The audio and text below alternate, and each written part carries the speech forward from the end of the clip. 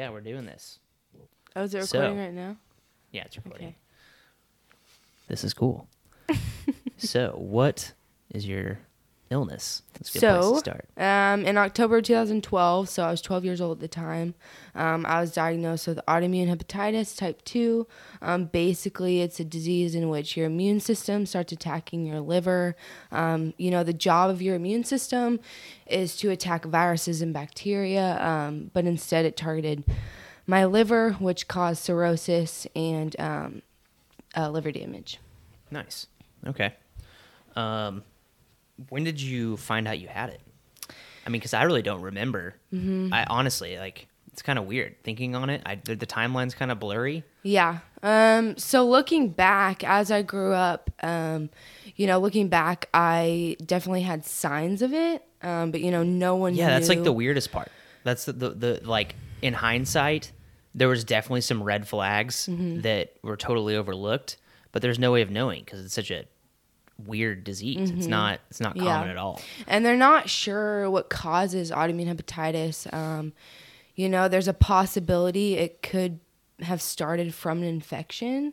And I think, looking back, by the time I was diagnosed, it had gone on for a long time and my liver was severely damaged. So, they think it maybe all started when I was like 5 or 6 years old. And, I just had weird symptoms. I had some kidney issues, stomach pain, first on my left, then my right, which ended up being, my liver and my spleen. And, just weird things like that. When it's all you know, it's probably tough to tell, but so for us, there were some things like, oh man, like that was obvious that had something to do with it, like the blood in your urine growing up, and then the little scrape on your nose that never went away.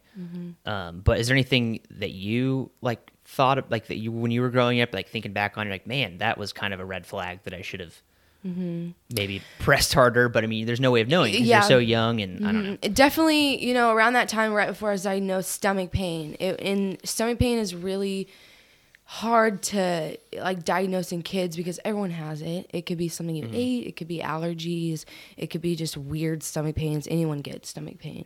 And so but mine was it was pretty bad and it was rough and it would cause me to have to stop what I'm doing, sit down and rest. Yeah. And so that's kind of where we're like, okay, something's wrong. You need to get checked out. Yeah. But the kidney issues, the blood in my urine, I started having UTIs. And so that's actually what saved me. I went to the gynecologist for pediatrics and they did a blood test and that's how they found out my bilirubin was sky high. So that's kind of what started the diagnosis. Interesting. Yeah. So you had obviously gone to the doctor before for those other things, but did they just get brushed over? I mean, yeah, they did. They did because they're kind of weird symptoms. I did get a kidney biopsy when I had blood in my urine, which was around maybe 7-8 years old. And so that's when I had that was a reoccurring thing. Yeah. And so that's when I had my kidney biopsy and they overlooked, they did, labs, blood tests, all the tests for the kidneys, and they overlooked my liver numbers. Yeah. And at the time, my liver numbers were super high. And that's the only way to really tell that you have the disease in the first place. And so they were specifically looking at my kidneys and nothing was wrong with them. And that's when they missed the liver issues. And so it kept going on. Yeah. That's crazy.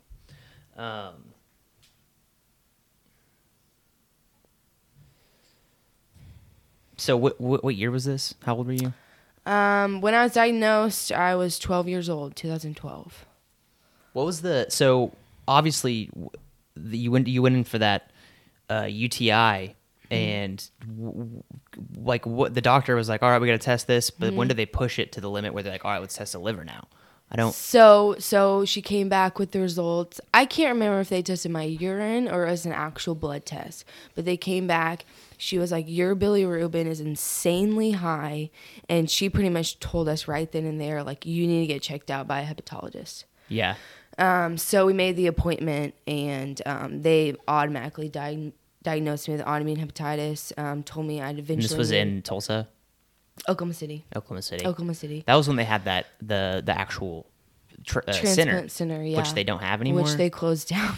Yeah. Why'd they close that down? I think I'm not quite sure, something went wrong, I think, with a surgery or. That's interesting. So so you went there and then you got confirmed that's what you have. Yeah. But they didn't lead off with transplant first. At first it was just steroids, right? Yes. So they put me on a lot of steroids, a big dose, and that I had to take every day. I can't remember the exact dose, but it was a lot. And she was like, "You're gonna gain weight. You're probably not gonna be able to sleep well. You know, all these symptoms that you'll probably have from this medication. And you know, prednisone doesn't reverse the disease. It just kind of prevents it from getting worse and kind of lessens the amount, curbs the immune system from doing any more damage to the liver. So they wanted to see how long that lasted, and it did last me quite a few years. And so quite a few years. Did they never even bring up liver transplant at that point? Did we go years without even? So she told me right then and there, you will probably, I'm not 100% sure, but you'll probably need a liver transplant at some point in your life. So she led with that. Yes, when she said you have this, she led with. Mm-hmm. Yeah, but not for a while. We didn't know how long, the medication was going to work. So they knew the state of your liver at that point. Mm-hmm. So theoretically, if that would have been found out when you were like 2 years old, could it have been prevented all along? I think so, yeah. And your liver would have been fine. But I mean, I wonder how much damage was even done at that point. So like, there's just no, that's the weird thing about it, is that there's no way of knowing until you see the signs of your liver going. Yeah. Which is, I don't know, it's kind of strange. It is. Yeah, but put on steroids, a lot of medication, and they kind of just want to see how far that took me. Did we start looking into a liver transplant right away, or did we kind of put it off? No, we definitely put it off. I didn't start, they didn't list me. So they didn't list me for quite some time. They didn't list me until about like 2015. Why? Why not? So you have 3 liver numbers that, reflect how sick you are. And mine was 13 at the time I was listed. So this wasn't until 2015. So they can determine the score before you're actually listed? So they can determine the score by your liver numbers. And there's 3 that go into it. I don't know the exact ones. I need to look into that. But which is your MELD score. For me, it was my PELD score because I was pediatric. But mine was super low, and they had hopes that the medication would maybe kind of curb the immune system. Again, they wanted to see how long that would last. But I wasn't listed on the liver transplant list in Oklahoma till I was 15, so 3 years later. Were you, did you reach out or ever get to talk to anyone else who has autoimmune hepatitis? Have you ever really talked to anyone in person who has it? No, it's very rare, and mine is type 2, which happens... So I didn't even know there was types until I was looking at it. Yes, there's type 1 and type 2. Type 2 is even rarer, and it's in usually younger girls. And it's like 4-1, like guys versus females, and then specifically young females. Yeah, specifically females. And now I've gotten some people reach out to me who have been diagnosed with it, but they're usually older women. Not a lot of men. So why does it develop later for some people and then right away for others? I mean, is it whether it's triggered through like your genetics or some other factor? Because I always thought it was purely genetics. Yeah. But is there other triggers for other types? I'm not sure of that, but mine I think was definitely a rare case. I don't really have an answer to that. But again, I did have that weird scab on my nose. I think especially my mom, who's looking back at that, it never went away. It took a long time to go away. It was a weird little, I hit my nose once and it took months. No, I remember to heal that. Over. It is very weird how now it feels like, oh wow, like there was definitely something wrong with her. Oh yeah. But at the time you don't think twice. You don't think, because you also had a habit of sucking on your thumb, and there was just we were able to explain away pretty much everything, like the scab on your nose that would not go away, which doesn't necessarily mean it was tied to your disease, but it seems like it was. Long story short, Sydney had this this scab on her nose that would never go away. And she was a thumb sucker. You had a blanket too, didn't you? So we always thought she was just picking at it, but it just straight up was a scab on your nose that would never heal. Never heal. It was a couple years that you had it, right? Which is a huge red flag. Yeah. That is crazy. Yeah. And we don't know this for sure, but my mom is almost 100% sure that may have been the infection that kind of caused all this. But, you never know. Yeah, you don't know. Man, that is so weird. And then, of course, the blood in your urine. Was it how? It obviously didn't happen every time you did it, which is also strange. I wonder why sometimes it happens. Yeah, sometimes it was on and off. And I remember the first time it happened, I was like, "Mom, what is this?" Because I was like, how old were you? Like 5 or 6. So it was very early on, and so that's when I got that kidney biopsy. Nothing came back. I mean, my kidneys were fine, but the test they did show my liver numbers were out of whack, and they just didn't catch it because they weren't looking at that. So, yeah, that's crazy. And then it was the first real indication that something was wrong was blood in your urine at 5 years old, and we didn't even know you actually had it for sure until you were what? How old? Autoimmune hepatitis? Yeah. Not until I was 12. 12? 12. That's crazy. Yeah. Yeah, so all that went on. 7 years. Yeah. And, the main thing that made us, again, think something was strangely wrong was, crazy stomach pain, and then UTIs, which... Yeah. I actually was looking on Facebook, and I found I guess we can just call it AIH. Yeah. There's like some sort of group on Facebook. Okay. It's funny how small it is. It's like 400 people. Yeah. Not a lot of people have this. Yeah, you scroll through like hepatitis C, which of course it makes sense because it affects way more people. Yeah. And the Wikipedia page is like miles long. And then you go to autoimmune hepatitis and it's like a sentence. It's kind of concerning. Yeah. And then you go to the references, which of course this is all Wikipedia and I'll be edited. But and then even the most recent reference for the disease was from like 2017. There's like couldn't find any recent research or anything. So it's like, no, I mean, really of course you're you're upset that you couldn't, not a lot on it. that, maybe it could have been found out sooner, but it's just so random. You just don't know. It is. It's hard to catch. Yeah. But, yeah. What else you got there? Yeah, so after I was diagnosed, I was put on all that medication, told I'd gain weight, and granted, I was a 12-year-old girl. I didn't want that to happen. But, so life went on. I took my medication like I was supposed to. And my mom was very concerned, this medication can cause like crazy insomnia, like not being able to sleep, gain weight, crazy hunger, all that. And as far as I can tell, it really didn't affect me. Like I maybe was a little bit more hungry than I was, than usual, but it didn't affect me much at all. I mean, the knowledge, yeah. But that's interesting. So I mean, Tommy, I wonder if any of that. So for those who don't know, Sydney's a pretty healthy individual. She didn't start as that as a young age. She was all about the junk food. I think we all were. Oh yeah. We were raised. We'd go to Sonic after school every day. And then when Sydney found out she was going to be on this medication, she took a lot of lifestyle changes. I did. Yeah. So she got into fitness, got into CrossFit. Tommy and my dad had already been doing CrossFit for how long? Oh, a couple years. So I was like, heck, I'm just going to start that. And they got me we were like on a little it. bit of a paleo kick at the time, so you changed your diet. So I wonder how much your lifestyle changes offset the potential, the way the medication would make you feel. Yeah. You know what I mean? For sure.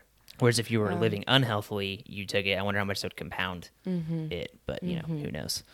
I think it would have made it much worse and progress a lot faster. Yeah. I think that's a huge reason why, I was able to last that long until getting my transplant. It's just because I stayed healthy. I worked out. I ate healthy. Got a good amount of sleep, and I think that's a huge reason why it kind of took so long to get the liver transplant. And, yeah. So you're on the timeline of knowing you have it and not being put on the transplant list. What led us to increasingly look into it more and more? I remember there was a Dr. Sebastian. So, I remember he being involved in us being finally like, all right, it's time to do it. Yeah. But what were the kind of steps there? You're going back and forth a lot. I remember the center closing down was kind of weird. I don't know. It created conflict, or not conflict, but it created issues. Yeah. Communication. So go on. Yeah. So around 2015, I went to my next checkup appointment. They did all the checkups and everything like that. And he said, okay, it's time to list you on the Oklahoma liver transplant list. So they listed me. Granted, my MELD score was 13. You get a liver, you get the call around 30. Yeah. When your number's around 30, maybe 40, like literally way up there. Mine was super low. So, they listed me. They were like, it's going to be a while. You're not going to get a liver like tomorrow. It's going to be a while. And so life went on, I kept working out, kept eating healthy, did all I needed to do.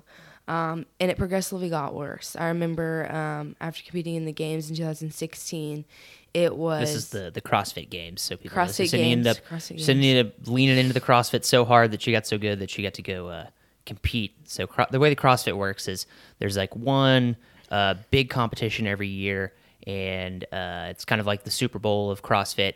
And there's a teen division that they added. Sydney, after finding out she had this disease, decided to make a lot of lifestyle changes to the point where she got really good at CrossFit. So she got into it and went to the games. And it was also sort of I feel like CrossFit was almost like a gauge of how you were feeling. Because I've even noticed that.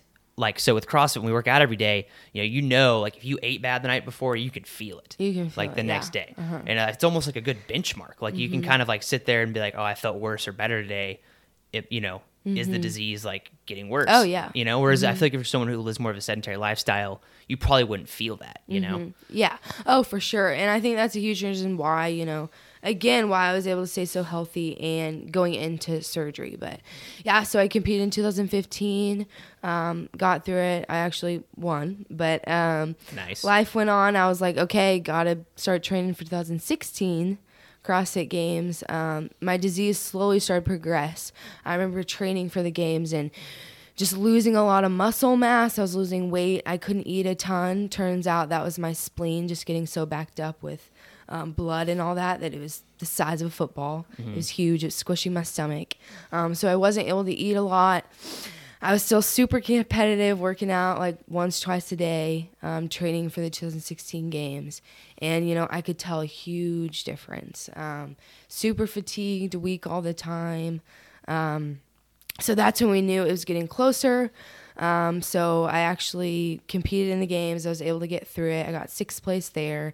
When I came home, I had my next appointment with Dr. Sebastian, and he, out of the blue, recommended living donor liver transplant. And so he was like, we don't do it in Oklahoma. A few months later, the Oklahoma Transplant Center actually shut down. So he recommended a couple places. I remember that being a weird time. Yeah, it was really weird. We just got a letter in the mail. A letter? He didn't talk to you at all? No. Yeah. He told us, the nurse actually told us when we got there, and we were like, nope, we need to see him. Like, we need to hear this from him.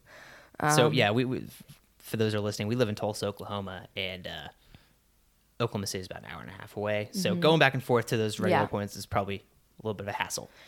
Yeah. And just, you want to be close to your doctor, and that's, go on. So he recommended a couple places. Liver transplant in and of itself, it's really hard to find a place that will accept you and do the surgery. But living liver donation is even more difficult. It's very rare. It's fairly new. So finding a place was a struggle. And he recommended a couple places. We went there. I did the full evaluation. And, those 2 centers actually didn't accept me, which was hard. They So the liver transplant center in Oklahoma City shuts down. Did they give us any direction of where to go next? So he did recommend 2 places, Baylor and then a place in Pittsburgh. So we took him up on those Rex and went to those places again, did the full evaluation. Now during this time, we're also thinking about who's going to be the donor. My sister Meredith was all over it at first. She was like, I want to do it. You know, we're super close. So she was like, I want to do it. I want to be your donor. Just because she's my sister, we're super close. She would do anything for me. And so I would do the evaluation, then she would. Her anatomy was actually wouldn't work out for the surgery. It would be way too difficult to do it. So she was kind of shut down. My mom did the evaluation. Her liver was too small. Mom did the evaluation, the entire thing? She did. Mm-hmm. I don't remember that. It's like 3 days. I feel like I'm repressing all these memories. Mm-hmm. I feel like the last 2 years we haven't had to like, it hasn't been a concern. So I'm just like blocking it out of my mind because it was like such a stressful few years. You know what I mean? So yeah, for sure. It's a little bit blurry. But yeah, those 2 places I wasn't accepted. Kind of crazy because their reasons were pretty strange. Mm-hmm. The reasons were... Did any of any of the reasons have to do with your illness, it being AIH to begin with? No. Because I think what's weird is that your disease is one where your body's already attacking your liver. Mm-hmm. And if it's let's say you're an alcoholic or something and, it's something that you can just stop and you won't have that to your liver. I was surprised that it wasn't factored in that, we're going to give this liver, but our body's going to instantly start attacking it, that it would somehow not make you a priority because you're already, you know what I mean? Yeah. And that's the beauty of the anti-rejection meds after they, do the transplant, but that's what's going to kind of suppress the immune system. But, yeah, so their reasons, I'm not going to give specifics, but, because they are great hospitals. But, one of them said I needed to have cancer, be jaundiced to get this liver. And being living donor, the beauty of it, or in my opinion, is that you go into it a little bit healthier, and you kind of have to go into it healthier because it's living donor. And, rather than getting it from a deceased donor. Mm-hmm. And so it is more risky. You have to be a little bit healthier going into it because it's a huge surgery. And so, yeah, their reasons were different. But I am grateful it worked out because of where we ended up today. Mm-hmm. But so life went on. I was pretty down the dumps. I didn't want to go get checked out by anyone else because I was kind of done with it. I was like, nope, I just want to wait till I get sicker. My MELD score is way higher. Yeah. Just wait then. But my mom kept searching for places, and actually out of blue, a stranger who's now our friend recommended Madison, Wisconsin. Mm-hmm. And so my mom immediately made the appointment for me. I got checked out, like a 3-day evaluation. It was smooth sailing. I was accepted. They're like, okay, we want to do this. Now we just have to find a donor. Mm-hmm. And so Tommy stepped in. Yeah. I remember you flew in like the next day or something because they wanted to test you right then. Yeah. It's quite the story that is definitely worth an episode in itself. Yeah. But yeah, no, it was quite the whirlwind. Everything happened super fast at that point. It was weird how it was like sort of like this weird like creeping thing, and then all of a sudden it was like boom, we're in it, Yeah. Which I think made it better. So the time between me so we'll get into this at some point, but the time between me knowing that I was potentially gonna be a live donor to actually giving the donation was like what? Oh, a month or two? Yeah, a month. Which is insane. I mean, it was always in the back of our head that I was an option, but which is crazy to me for how long all the time in between took. It was 0 100. Yeah, and they the whole point of it, or a living donor, they want it to be someone in the family, and so just because studies have shown that the liver won't reject, there's a less chance of it rejecting. It makes sense. Yeah. It wasn't like one of the first liver transplants with twins. Yeah. Yeah. I mean, the whole episode could be about the MELD score too. Oh yeah. But it's so weird how you have to be in a sweet spot. Like you have to be a little sick, but you can't be too sick. Mm-hmm. I think now they definitely take people who are like really, really sick, but it's like such a weird catch-22 that you're in a spot where you weren't sick enough to get one, but you could have gone from your spot there to being, almost not too sick to get one, which is like weird. So it's like you have to hit this like perfect spot, and it's just it makes sense. I mean, if you look at how the medal scores scored, it makes sense, but it seems really ass backwards. Oh yeah, yeah. And they, from the beginning, they said quality of life. Like, we want you to have good quality of life. And so, which kind of played in the whole. So yeah, touch on the quality of life thing. Where did that come from? So when I was first diagnosed, one of the guy in the transplant clinic sit me down. Who was that? Neil. I don't know his last name. Was it part of Sebastian? Yeah. So this is part of Oklahoma City. Oklahoma City. What was the actual name of it? Transplant program. Oklahoma. OU. Was it through OU? Yeah, okay. It was through OU. But he sat me down and was like, we want you to have good quality of life, and, gave me all these ways to help that. And so I did my part, keeping my body healthy, taking my medication, social aspect, hanging out with friends, doing all that. And they talk about that. And, in the end, I did not have a good quality of life. I think some people could look at it like I did. I was competing in the games. I was working out multiple times a day. But I wasn't going to let go of that. I mean, that was the only thing that I knew, and that's the thing I loved, and I wasn't going to quit doing that. I was going to keep my body healthy, doing what I loved, me looking at it, that is a good quality of life for me. But in the end, I wasn't able to do what I loved, and, like I should be, or like I should be able to. And it kind of just went downhill from there. So did you define what he meant? Did he define what he meant by quality of life? Yeah. So quality of life, just social aspect, hanging out with friends. Like any other 12-year-old girl. Uh-huh. But there's also an aspect of limiting your stress and making you flexible for just life. So you had to switch from Bishop Kelly high school in town to doing online schooling essentially. Just to make yourself more flexible. Yeah. And I think it brought your stress down. Because if you would have been having to deal with schoolwork, I don't know. That would have been too much. Yeah. And the less dispersion of stress you can do at that point is probably the best. Oh, yeah. Yeah. So that was a lifesaver for me, doing high school online. And just being able to go at my own pace and not stressing too much about work and all that. Super helpful. Yeah. So you were on the...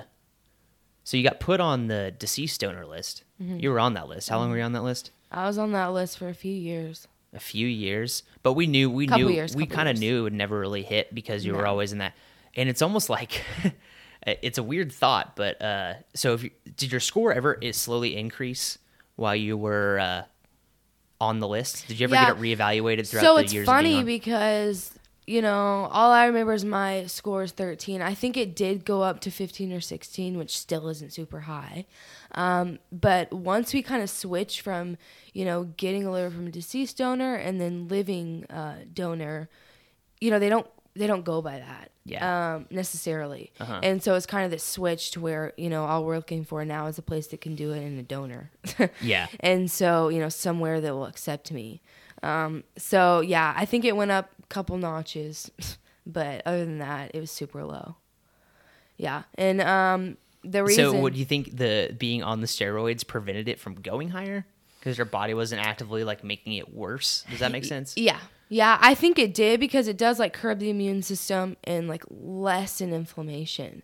But, I like to say it was kind of a slow progression up until, around, 14, 15, and then from then on it was super fast, and I could tell a huge difference from before and then right before surgery a couple years before. So it kind of it did slow the progression, I think, but it comes to a point where, when I was diagnosed, they said my liver looked like a 40-year-old alcoholic's liver, super scarred. We have a picture right here. Yeah, it's pretty gnarly. Yeah. So it was coming up close. Surgery was.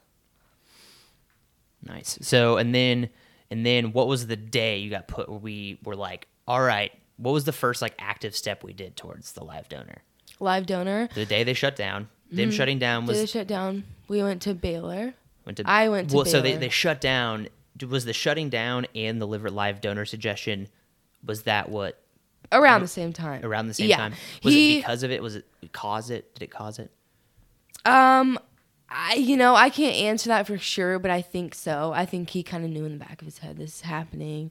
I need to, figure something out, which I'm so grateful he did. But I think my last appointment was them telling me, this isn't going to be here anymore. But the recommendations were like the appointment before. So, he recommended 2 places. We went there. I did the full evaluation. Wasn't accepted, so we didn't bother with, a donor being evaluated, because that comes next. So we looked into Baylor. Okay. And then went to Pennsylvania. And then ultimately landed on Wisconsin. Yeah. So 3 locations. And I didn't talk about this, but in Pennsylvania, I didn't go on that one. I went to the Baylor one. I did not go to Pennsylvania. You didn't go to that one. But they did list me on their deceased list, which, again, it's So how does... Yeah, okay. It's really no different than Oklahoma, because it goes by score again. It goes by MELD score, and mine was super low. So we kind of knew that wasn't going to happen. It's different state to state. Yeah.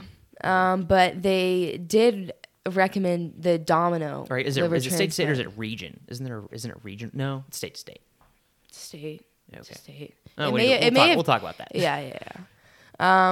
But yeah, and then they recommended in Pittsburgh their Domino surgery, which it's kind of, we can talk about that some other time. But that's like a whole 3-way trade. 3-way trade. Yeah, they can do it with kidneys too, but it's pretty crazy. Yeah.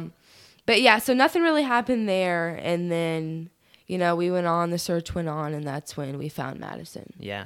Okay. Landed on Madison. Yeah. Well, next time we'll just have to talk about that experience and how we actually landed on who was going to do it. For sure, and it's pretty crazy because that's where the CrossFit Games ended up. So same year, about the same time, exact same time. Yeah, it's pretty crazy how things work out. Well, all right, yeah. Shout out to all the other people with AIH, right? AIH, yep. Yeah. All right.